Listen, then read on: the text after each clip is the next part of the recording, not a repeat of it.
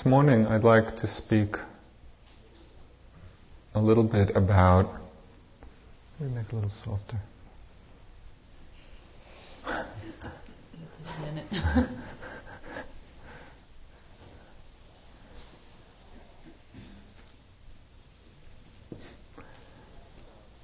A little bit about understanding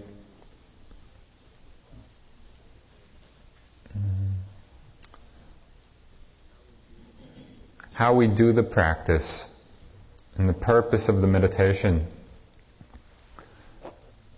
so that you have a context for understanding the work that we'll be doing here during the next 3 months. Meditation is a path of practice.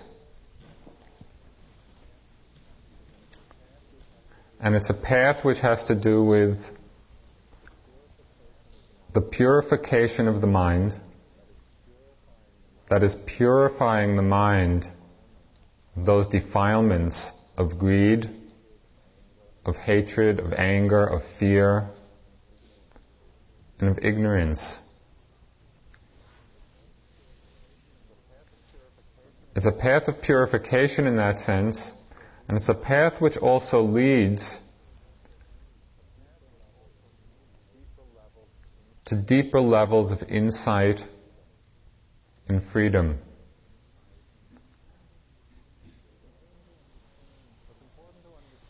What's important to understand is that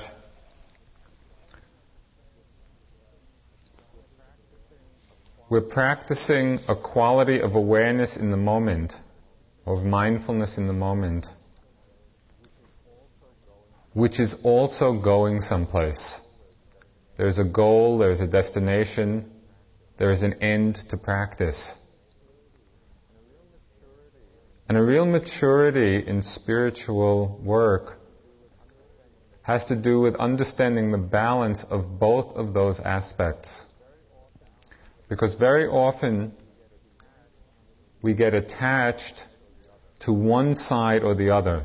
That is, we either get attached to the goal and we get very ambitious, kind of spiritual ambition or spiritual competitiveness.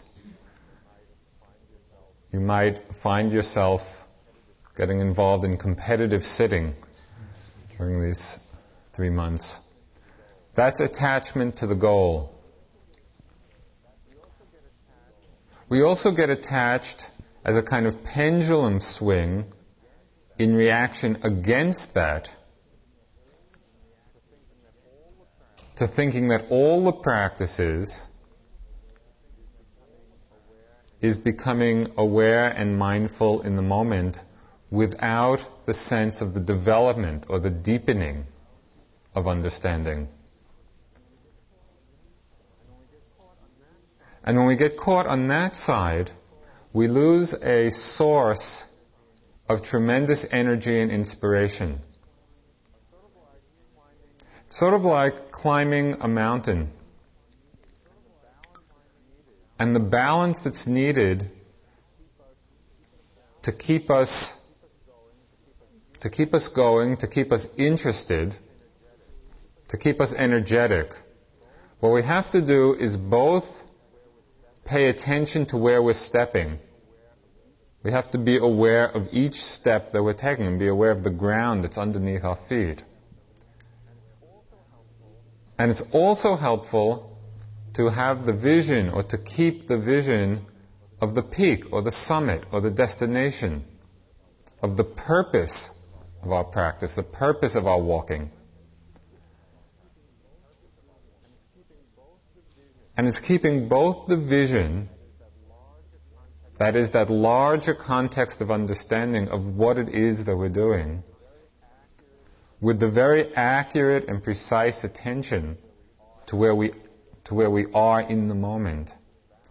That gives us the balance, and it gives us the energy to really undertake this journey.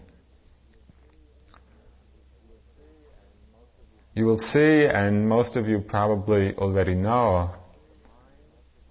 that the mind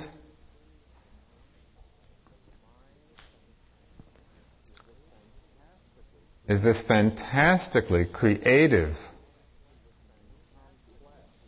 and complexly conditioned energy system.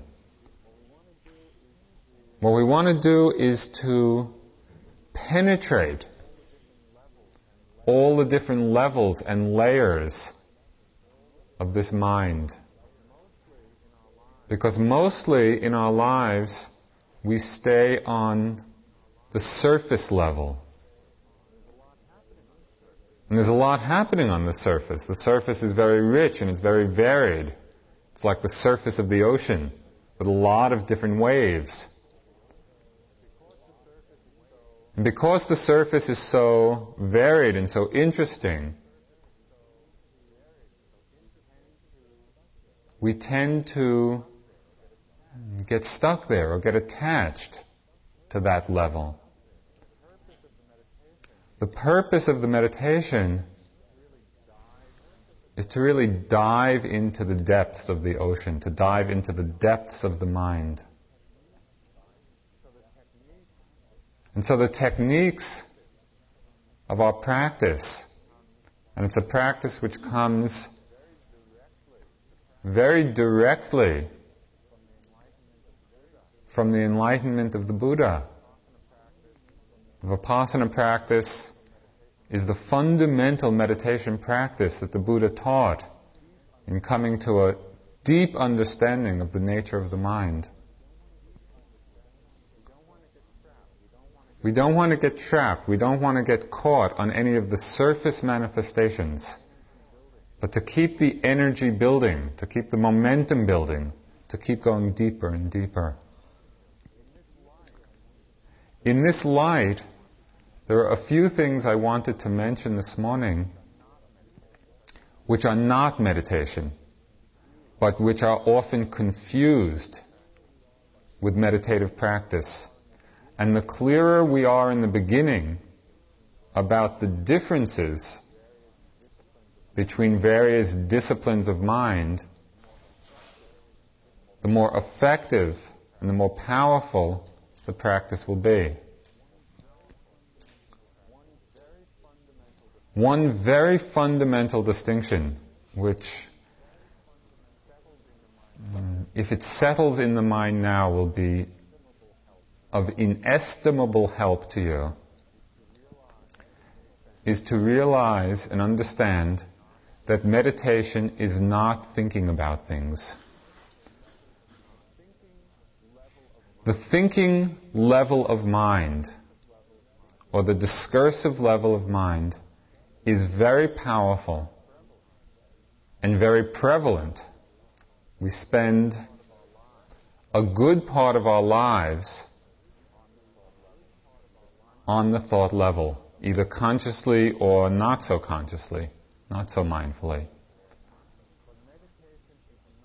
But meditation is not thinking about things. The kinds of insight that we want to open to or realize are all intuitive rather than discursive. That means that simply through the process of silent observation, silent awareness, new kinds of understanding emerge.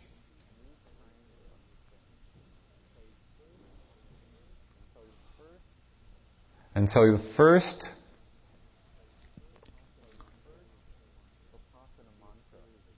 Vipassana mantra, and there'll be a series of them during the instructions. Even though Vipassana is not really a mantra meditation, there are a few which are helpful. The first one, which you can write in your mind, nothing is worth thinking about. In terms of the practice, in terms of the meditation. It's not that nothing is worth thinking about in our lives, but for the purpose of what we're doing here, nothing is worth thinking about. Not our childhood and not our relationships, and not the great novel that you've always wanted to write, and not the nature of your relationship, nothing is worth thinking about. Which does not mean that these thoughts are not going to come. They are going to come many times with tremendous frequency. And it's not to get into a struggle with them. It's not to fight with them. Rather, it's not to choose to follow them or get lost in them, thinking that that is serving the meditation. The quicker we can see that we're thinking and let go of thought, not fighting, not pushing it away, but with a strength and determination of mind not to get lost, not to get carried away, to see it, to let go, to come back.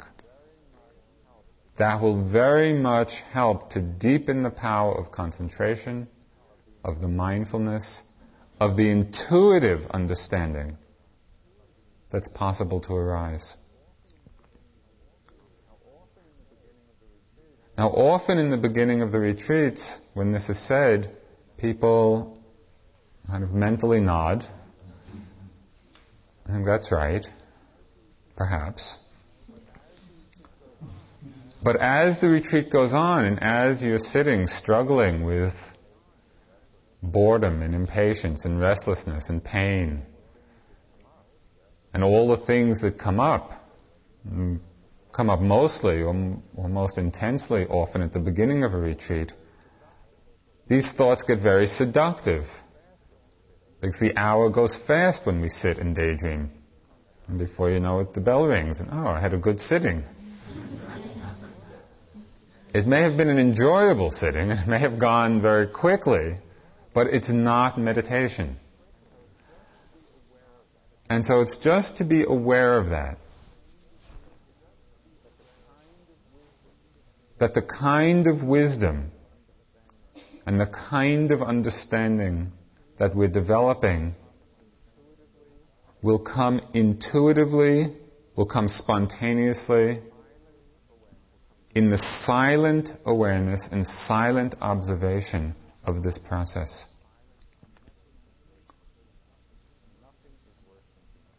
So nothing is worth thinking about.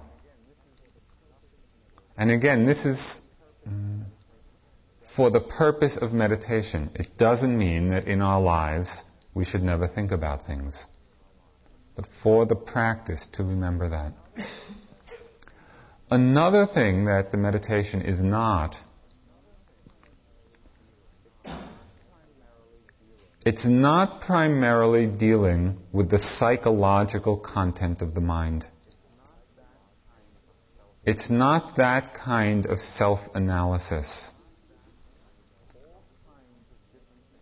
All kinds of different things are going to arise, different emotions, different understandings of the way we relate to other people, understandings about our past, our childhood, our parents. But again, we don't want to divert the mind to that particular area of investigation. It's valid. It's important. It's not meditation.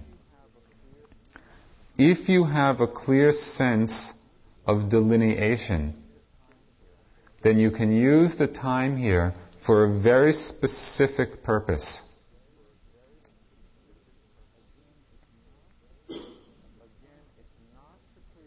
Again, it's not to create a conflict between these two areas or levels of mind. Because in our lives, the psychological level of understanding is important.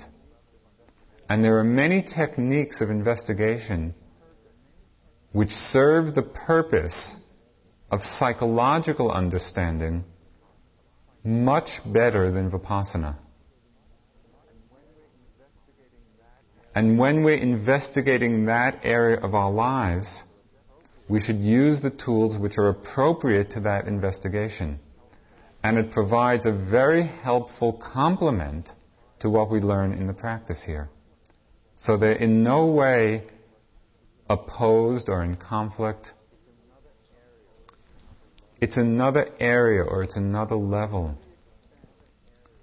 To the extent that you get enmeshed in that kind of analysis or that kind of content level understanding, it will be a hindrance to the development of the kinds of vipassana insights that the practice is designed for.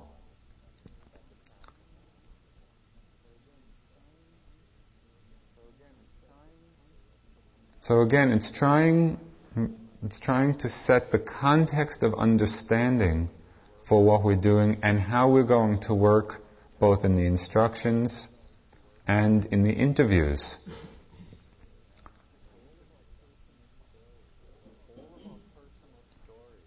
All of our personal stories are fascinating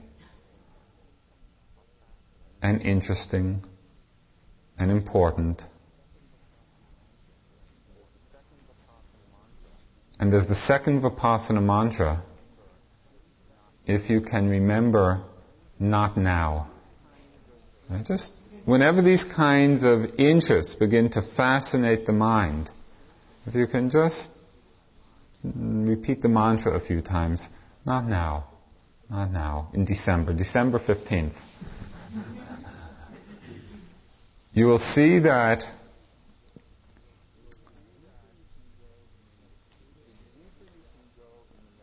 the deeper you can go in the meditative understanding, the more balance and perspective you will have on the psychological, emotional levels of understanding. And the whole purpose of the retreat is to build up enough energy and enough momentum of awareness just to cut right through to the deepest levels of the mind.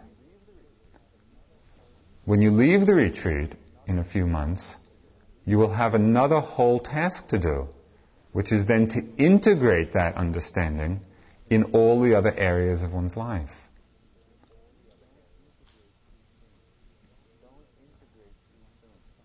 Don't integrate too soon. Right? We want to have something to integrate. And that takes a real clarity of purpose. Many different kinds of emotions are going to come up during the retreat. And as Sharon mentioned last night, perhaps they've already started to come up. Of interest, of desire, of fear, of anger, of sadness, of depression, of elation, of interest, of excitement, of boredom, of anxiety. It's all going to be there because what we're doing is observing, stepping back, settling back, and observing the whole range of the mind. And mind in this sense does not mean mind as intellect. It means mind as the field of consciousness in which everything arises. So in the Buddhist sense, mind and heart is one complex. Although we use the word mind to indicate both. They're all going to come up. Every aspect will reveal itself. The question is how we're relating to the things that are coming up. Are we relating by thinking about them? Are we relating by analyzing them? Or are we relating by simply observing? The emphasis of the meditation is very much observation. Not thinking, not analyzing, not getting lost in the story, not getting lost in the content, but just to see the nature of the mind, the nature of emotions, the nature of the physical energies. So please don't be disappointed when you come in for interviews and you're experiencing ecstatic happiness, and we simply ask you if you are able to observe it, or fear, or anger, or whatever. Because it's the observation, the careful and accurate observation of what's actually happening, that is important. Okay, so the meditation is not thinking about things, and it's not particularly investigation of the psychological content of our minds. There's something else that meditation is not, which is very important to understand today, and perhaps if you understand it, you will reconsider being here. And that is that Vipassana is definitely not a bliss trip. So if you came with the expectation that you're going to spend 3 months blissed out in some kind of wonderful cosmic state of mind, you're in the wrong place. It's not what the practice is about. It's not even particularly to feel good. Many times you're going to feel terrible. That's fine. That's all part of it. What we want to do is to open up to the entire range of what this mind and body is about. And sometimes we feel great and high and happy and inspired. And other times we are really tuning in to different aspects of dukkha or suffering. And it takes a lot of courage, and it takes a lot of determination and a lot of resolve to be willing to see all of these different aspects.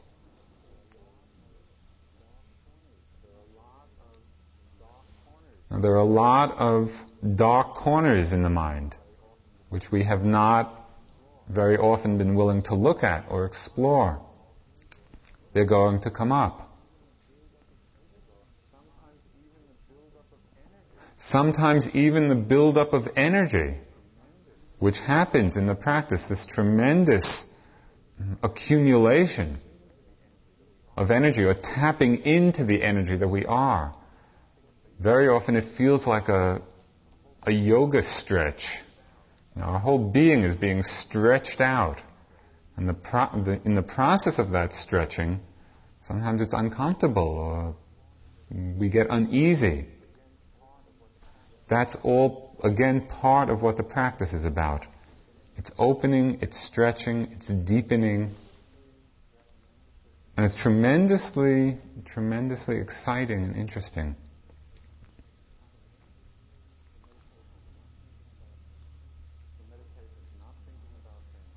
So meditation is not thinking about things. It's not the psychological analysis. It's not feeling good. It's not a bliss trip. It is the uprooting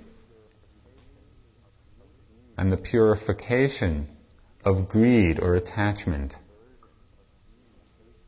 of aversion or hatred or fear, and of ignorance, of not knowing, of being clouded.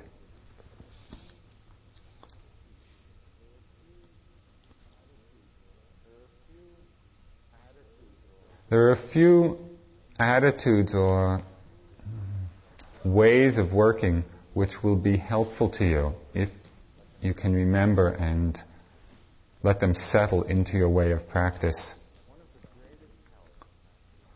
One of the greatest helps is to be patient. The development of patience. Somebody once asked Trungpa Rinpoche whether there was anything in Buddhism which corresponded to the Christian notion of grace. And he thought for a moment and he said yes, and that surprised people, because you don't You don't often hear of grace in Buddhism. He said patience is grace. It was a very profound remark, because if we're patient, and patient in the sense not of endurance, but rather patience in the sense of perseverance and constancy, that allows for the intuitive wisdom or the intuitive insight to come. If we're willing to stay with all the ups and downs, the times we feel good, the times we feel bad, the times of high energy, the times of low energy, if we can simply be patient, knowing that those changes and those cycles are part of the practice, it keeps us going and it keeps our minds open, it keeps our minds soft, it keeps it receptive. And it's out of that patience and constancy that we begin to see things in a clearer way, in a deeper way.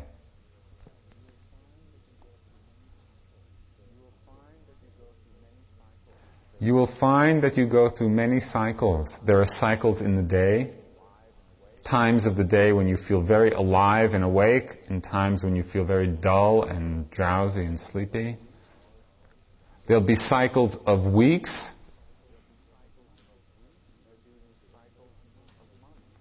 maybe even cycles of months. Maybe the first month will be one whole cycle, and the second month another cycle. Be patient through all of those changes. The important aspect to keeping the whole process going and deepening is constancy of awareness, constancy of mindfulness. So no matter what it is that's happening, whatever state is arising in the mind, in the body, we're willing to be with it. We're willing to look at it, to observe it. That's a very strong commitment, and it will be tested many, many times.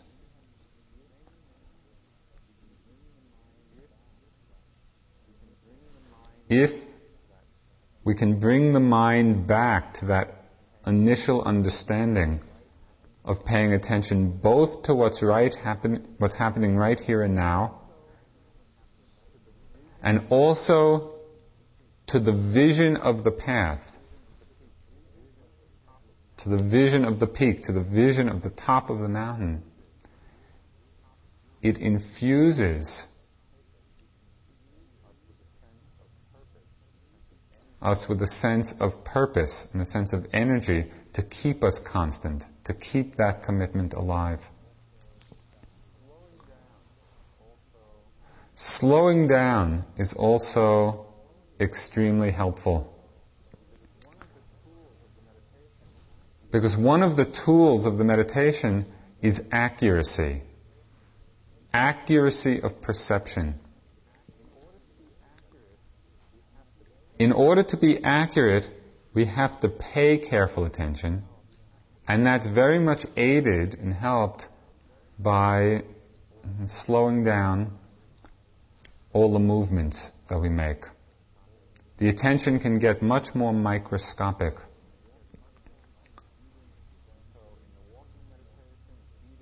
And so in the walking meditation, in eating, as you're going from one place to another, begin to settle back into a slower pace.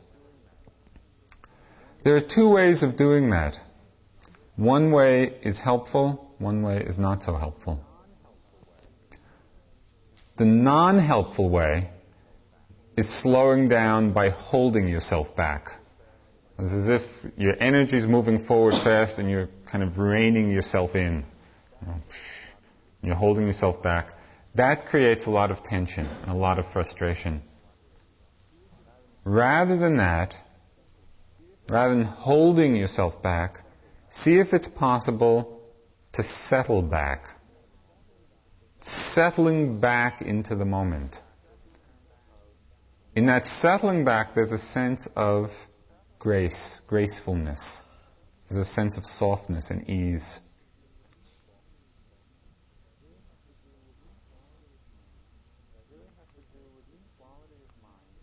really has to do with the quality of mind that is taking interest in what's happening, taking interest in the smallest movement.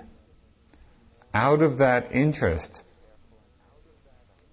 will come a careful and accurate perception. This slowing down also has to be balanced in a certain way.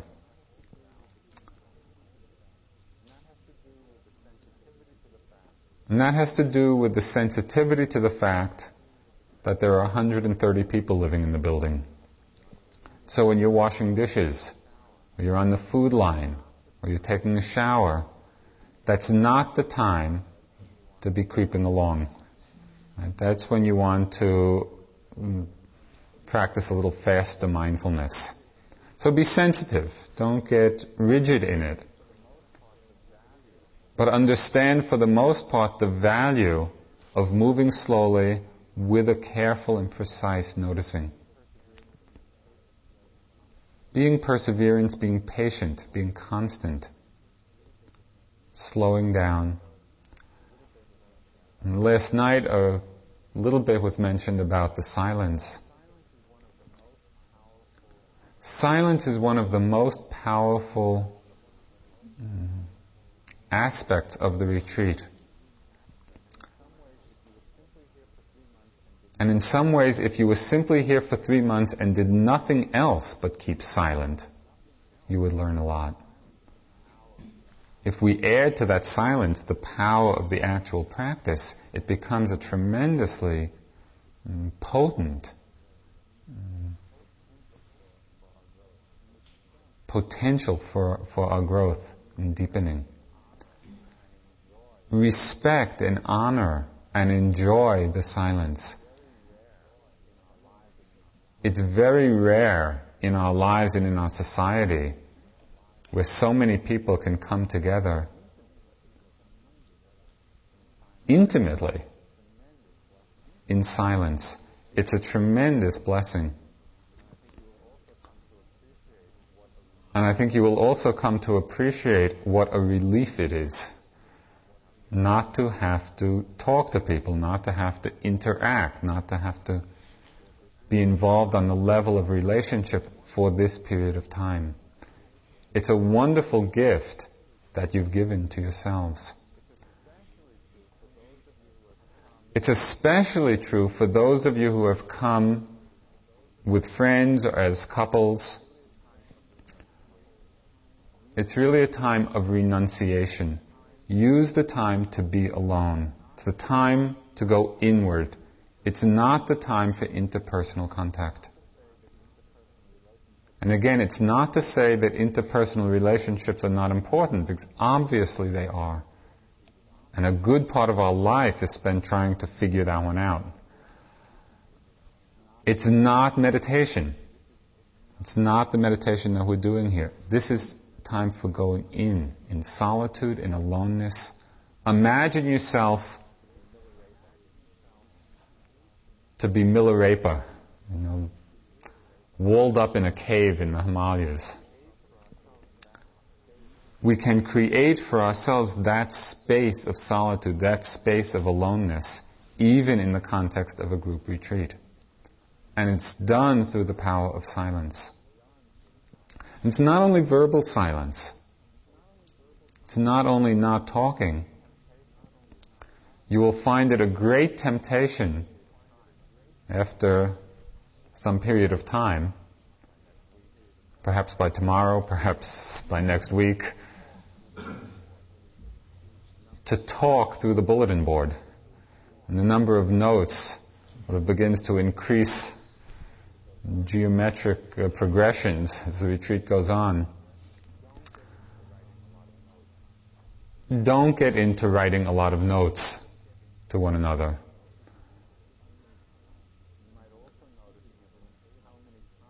You might also notice even how many times you end up checking what's on the bulletin board. As the mind gets hungry for different kinds of contact. Use the time to stay inward. Use the time to be with yourself. Because it's very precious and very valuable. it's a very rare situation in our lives. Being patient, being silent, being alone, slowing down.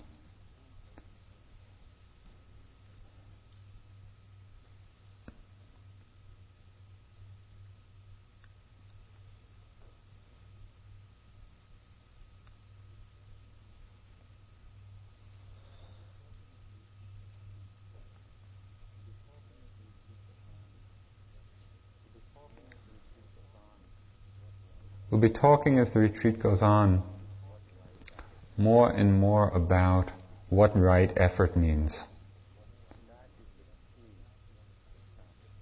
That is the key to the practice. It's the key to the deepening of understanding. You could think of it as a process of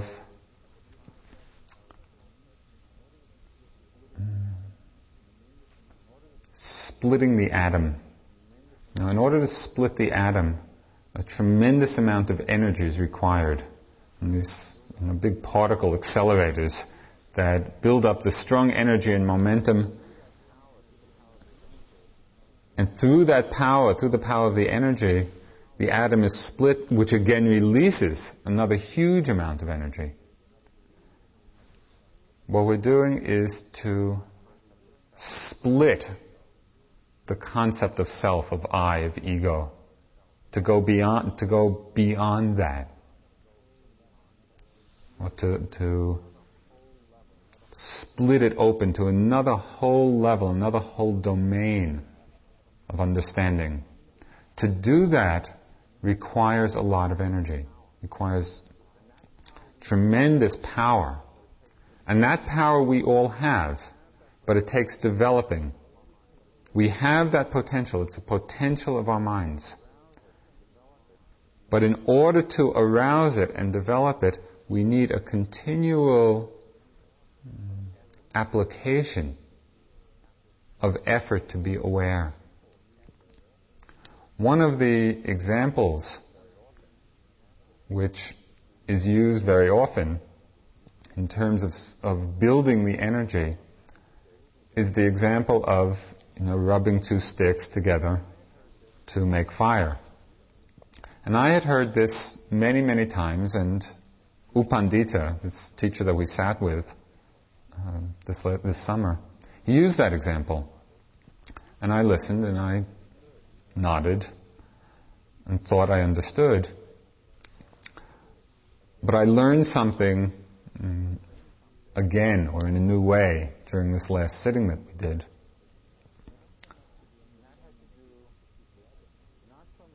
And that had to do not so much with the understanding that you had to keep rubbing, to get the heat, to get the spark which will make the fire, but the understanding of how quickly the sticks cool off when you stop rubbing them together. Because the tendency in practice is to build up a certain level of energy, a certain level of momentum, and then think, well, now we can coast a little bit, and enjoy it. But every time we stop that application of effort, it's like things cool off again. And they cool off quickly, at the level of subtlety and refinement that we'll begin to be working on. And so what's really needed is that commitment to be continuous. To be willing to observe, to be aware, to be mindful in as continuous a way as possible. And there will be very much encouragement and reminding of this aspect of the practice, because that's where the power is going to come from.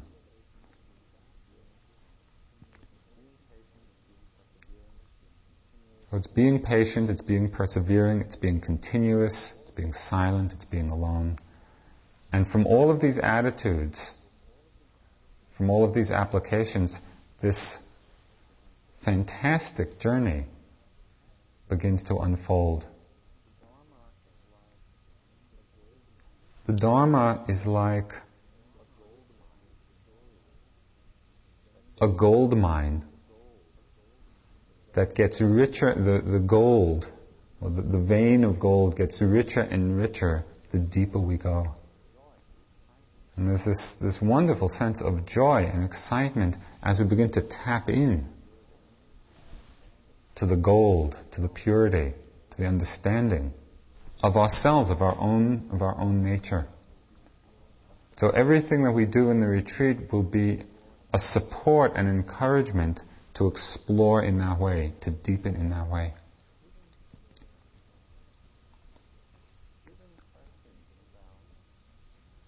Do you have any questions about anything I mentioned this morning? About the things that meditation aren't, or the different ways of working?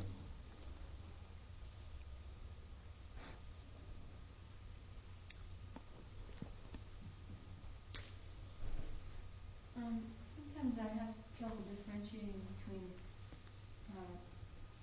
thinking and noting. When I'm noting, a couple things, I have a couple problems with that. One is I don't know whether I'm thinking, whether I'm verbalizing in my mind. And also, when I'm noting something, usually I'm in the process of noting, and the thing I'm noting has already happened. And I was wondering, maybe I'm not doing it fast enough yet or something. So those two things kind of involved. Okay. I'm glad you bring it up, because the noting is... I'd like to speak a little bit about the use of noting as a tool.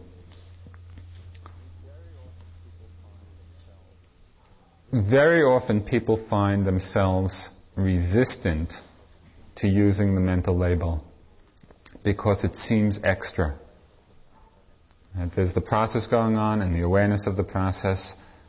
Why note it? Right? Why make this mental note or this mental label?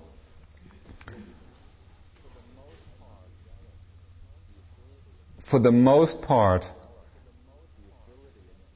as you develop the ability and the facility to use the noting, you will find that it's extremely helpful both in sustaining the awareness over longer and longer periods of time, and also that the mental effort required to note actually creates more energy in the system. And so if you find yourself being resistant to it in the beginning, try not to be lazy about it.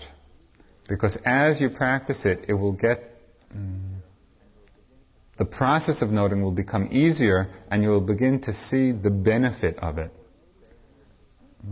So it's definitely worth staying with and practicing. The noting is the thinking process. And so you're right in seeing that actually it's part of that process. But it's not a discursive. It doesn't have a discursive quality. It's not thinking about things. Rather, it's using just a single word to lead the mind or to guide the mind in the recognition of what's actually present. And so it is the thinking process in that sense. It's the skillful use of it. In addition to making the mind more attentive and alert to what's happening, you'll also find that if you're using the noting carefully, it engages that level of mind in a way that serves the meditation. So there's less tendency to get lost in more discursive type of thinking.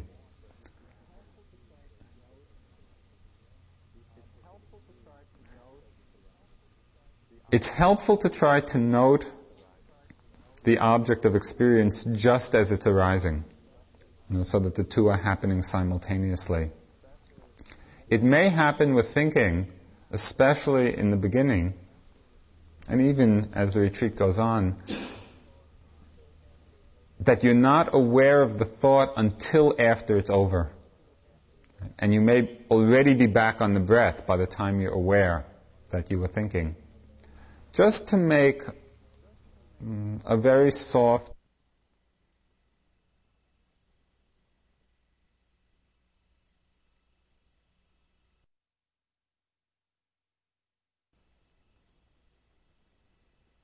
noting with different objects as the instructions are expanded over the next week or so.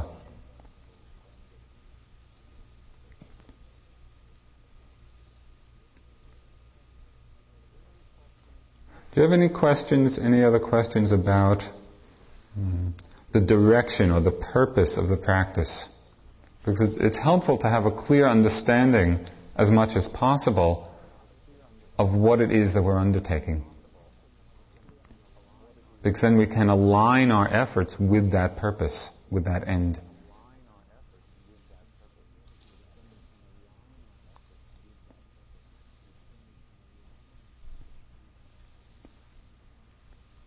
If I understood what you were saying, the purpose is to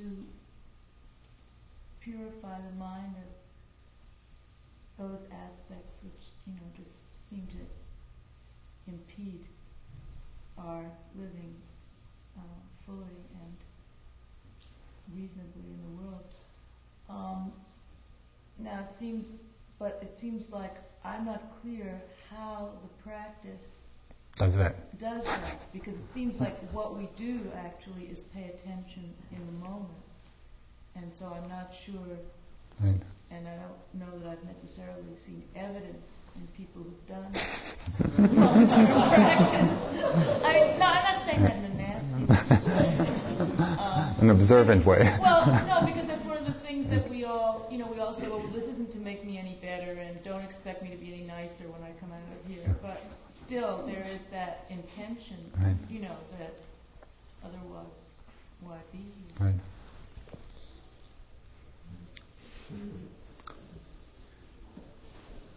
The level that we're practicing and working on in terms of this purification comes out of the mindfulness or awareness in each moment. So, for example, if there's a moment of experience, whether it's the breath or a sensation or a thought or a sound, if in that moment we're mindful without attachment to it, in that moment we're deconditioning greed, because there's no clinging to that moment of experience. If there's no aversion, if we're not condemning it, you're sitting with a pain in the knee, can you be aware of that pain without aversion or without fear?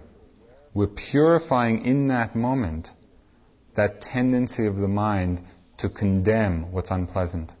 Right? And so we're freeing the mind from hatred or anger.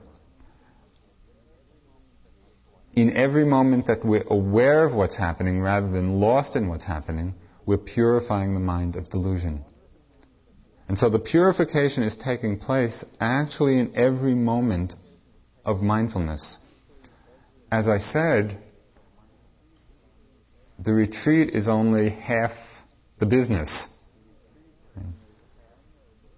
Because then there is a significant practice of integrating that on different levels in our lives, of the interpersonal and psychological, and that also is a long-term practice. So it's not to say that people do intensive meditation and suddenly all their life's problems are solved, because that doesn't happen. But it provides a working basis then for looking at these other areas of our lives.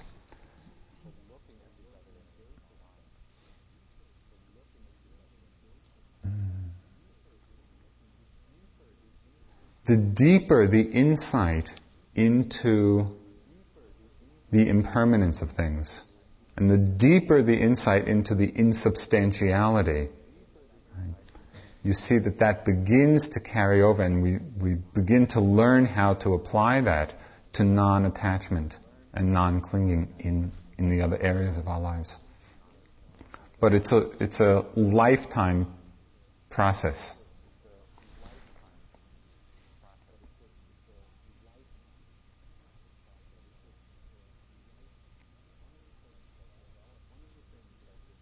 One of the things that develops in the practice is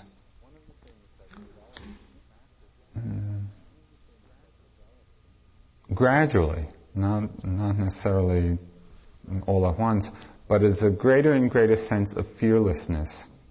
Because we have to deal with so many different kinds of energies, both physical pain and different kinds of intense emotions which come up. And the practice of awareness, the practice of mindfulness, is to be able to stay with it and be with it without fear. Even to be with fear without fear. And again, as we get more open in that way, it begins to have a carryover effect in our lives. Not that the problems go away, but that we can begin to work with them in a different way rather than be lost in them.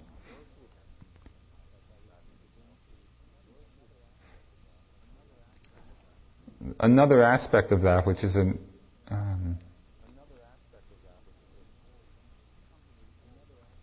is something we've all learned, because in some way it's the foundation of us all being here, is that more and more we take responsibility for our own minds.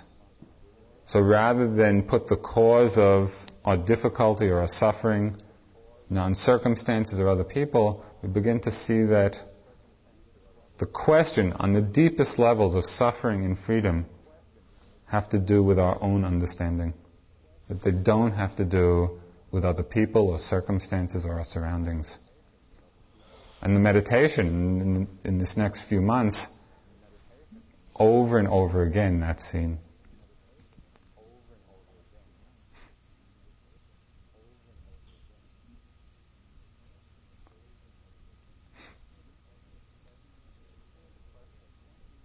Any other questions or concerns? We wanted to use this today and tomorrow really to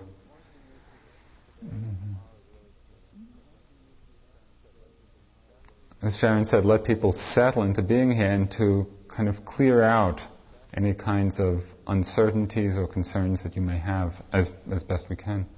Yeah? My rough impression of Zen is that it sort of focuses on certain enlightening events, and whereas Vipassana is more of a gradual development or unfolding. Would you comment on that? They're actually both the same. There is this in Buddhism, and in Zen in particular, there's a long-standing debate between the sudden school and the gradual school. Is enlightenment sudden or gradual? But it's not really a point of controversy. Enlightenment at any level of insight, is always sudden in the sense of it's an intuitive opening in the moment. And it's always gradual up until that moment of sudden enlightenment. So, sudden enlightenment happens. People may have been practicing in a monastery for 20 years, and then all of a sudden, sudden enlightenment. So there's a path of unfolding, and it's the understanding that different levels of realization always happen intuitively. So in that sense, it's just a sudden. There's a nice phrase from, I think it's Huang Po, one of the great Zen masters. He talks of a silent, wordless understanding. Right? And that's very much the quality of the mind as it opens to deeper levels of insight. But there are a sequence of insights. Yeah.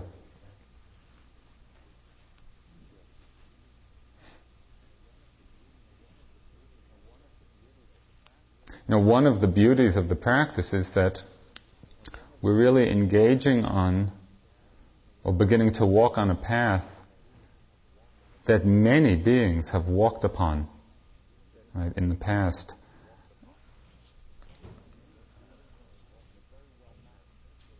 And it's very well mapped. It's very well understood. And it's also very inspiring to realize that it's the same path that the Buddha walked upon and all the great enlightened beings. It's this path of awareness, the path of sensitivity, of really working with our minds, working with our consciousness in a very precise and accurate way. It's possible to develop. It's possible to come to deeper and deeper places of understanding. And we're doing the very same practice that people have done for thousands of years in this process of deepening. So we have a lot of support.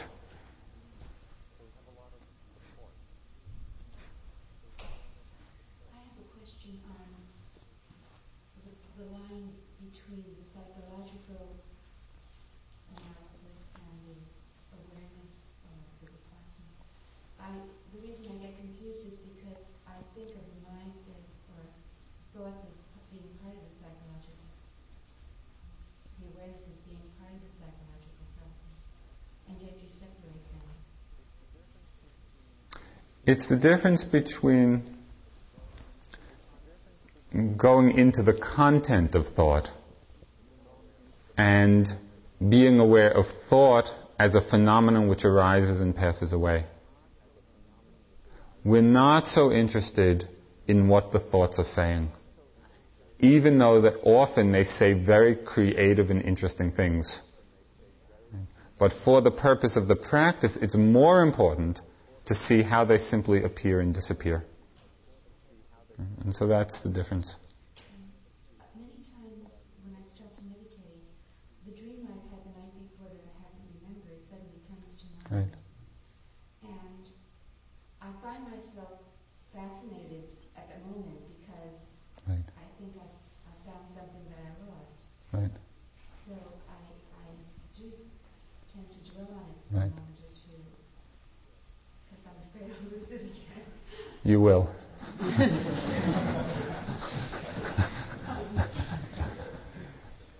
You are allowed to dwell on it for a moment or two. No more. That is a very good example of something that the mind we become aware of that's interesting and fascinating and important on a certain level. But it's not our area of practice. Right? And to the extent that you dwell on, the re-experience of the dreams, and oh, that symbolizes this and that, it does not serve the practice. It's not to say that it's not important. So I hope that that's clear. Because the deepening of insight comes from the refinement of the perception of change. Right? I don't know whether they're going to do it this year, but for the past few years, some friends of ours who are in the psychology department at Harvard have come out and done different kinds of psychological testing. In the first year, they did different kinds of Rorschach tests. The past few years, they've been doing something on a machine which is called the cystoscope, or something like that. And anyway, what it does is it measures the rate of perception, right? How quickly the mind perceives. And generally, as I understand it, Western psychologists have the idea that people have a more or less fixed rate. That different people may be different, but that within a person, there's a certain general rate of perception. Of course, what they found by measuring this at the beginning of the retreat, at the end of the retreat, that people have very, very significantly increased the rate of perception. Of course, anybody who's meditated would have known that. Right? It has now been confirmed. And in some sense, that really,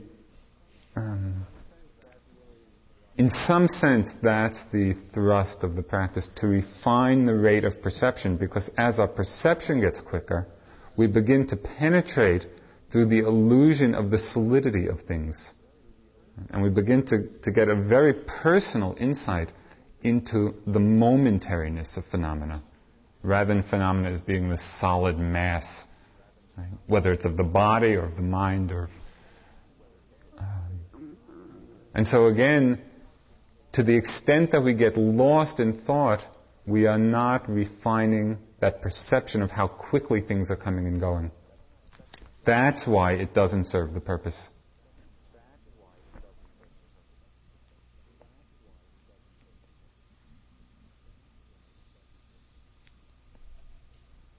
On the subject of observing the silence,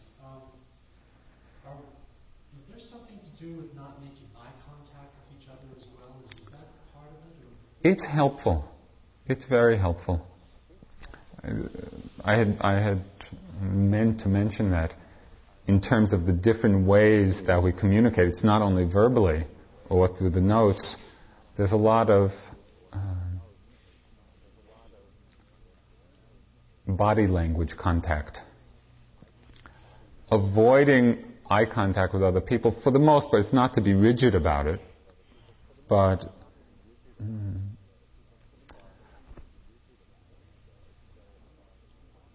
it's very helpful. One of the most common thought patterns in the mind for most people is the comparing mind. It's quite amazing how strongly that comes up. It's very much fed by looking around and watching other people.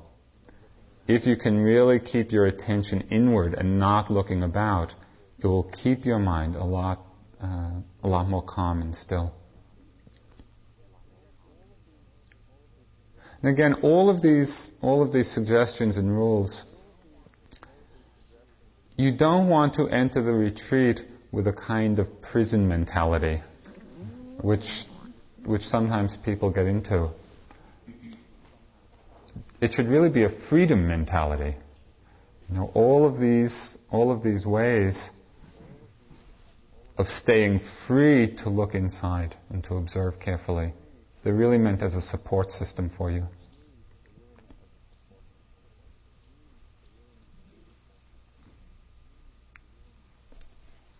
Question on the idea of goals as the ultimate goal of meditation. I have a lot of problems with that whole concept because it seems like it brings me away from what actually I'm after. It seems like when I start to think in terms of a goal, then I'm going in a direction away from where it is I'm actually trying to see clearly. Right. That's the danger. That's why I was trying to indicate that there's a balance. If we get too caught up in a goal orientation, it can work to take us out of the moment. And our mind just gets fixated on a goal, and it can create a lot of striving in a bad sense, and a lot of ambition. None of that is helpful. On the other hand, if we, as a reaction to that, as a reaction to seeing the difficulties of getting attached to the goal orientation, we swing to the other extreme and say that there is no goal, right, and that there is no direction that we're going in, it really, in some sense, trivializes what we're doing. And so there's a middle path where we can understand that there is a purpose to this, that actually there is a development of understanding, and there's a deepening of understanding. And that in order to do that, we have to stay very present. That's why I said that balance takes a maturity of mind, so that we can hold both without getting caught on either extreme. Because I think you'll find that to the degree that you understand the context or the purpose of the practice, it will give you tremendous inspiration to keep going in times of difficulty.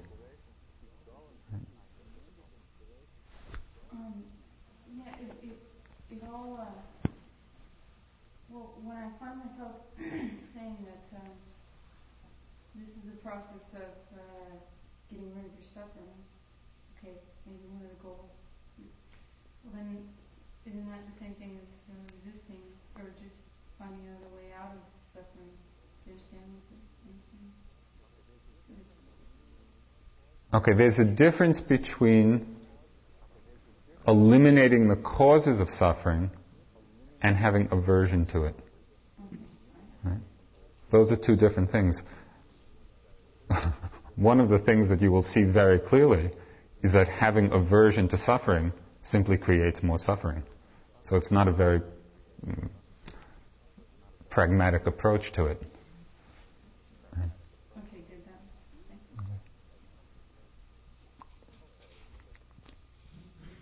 you. Okay, I think that maybe we'll end for this morning.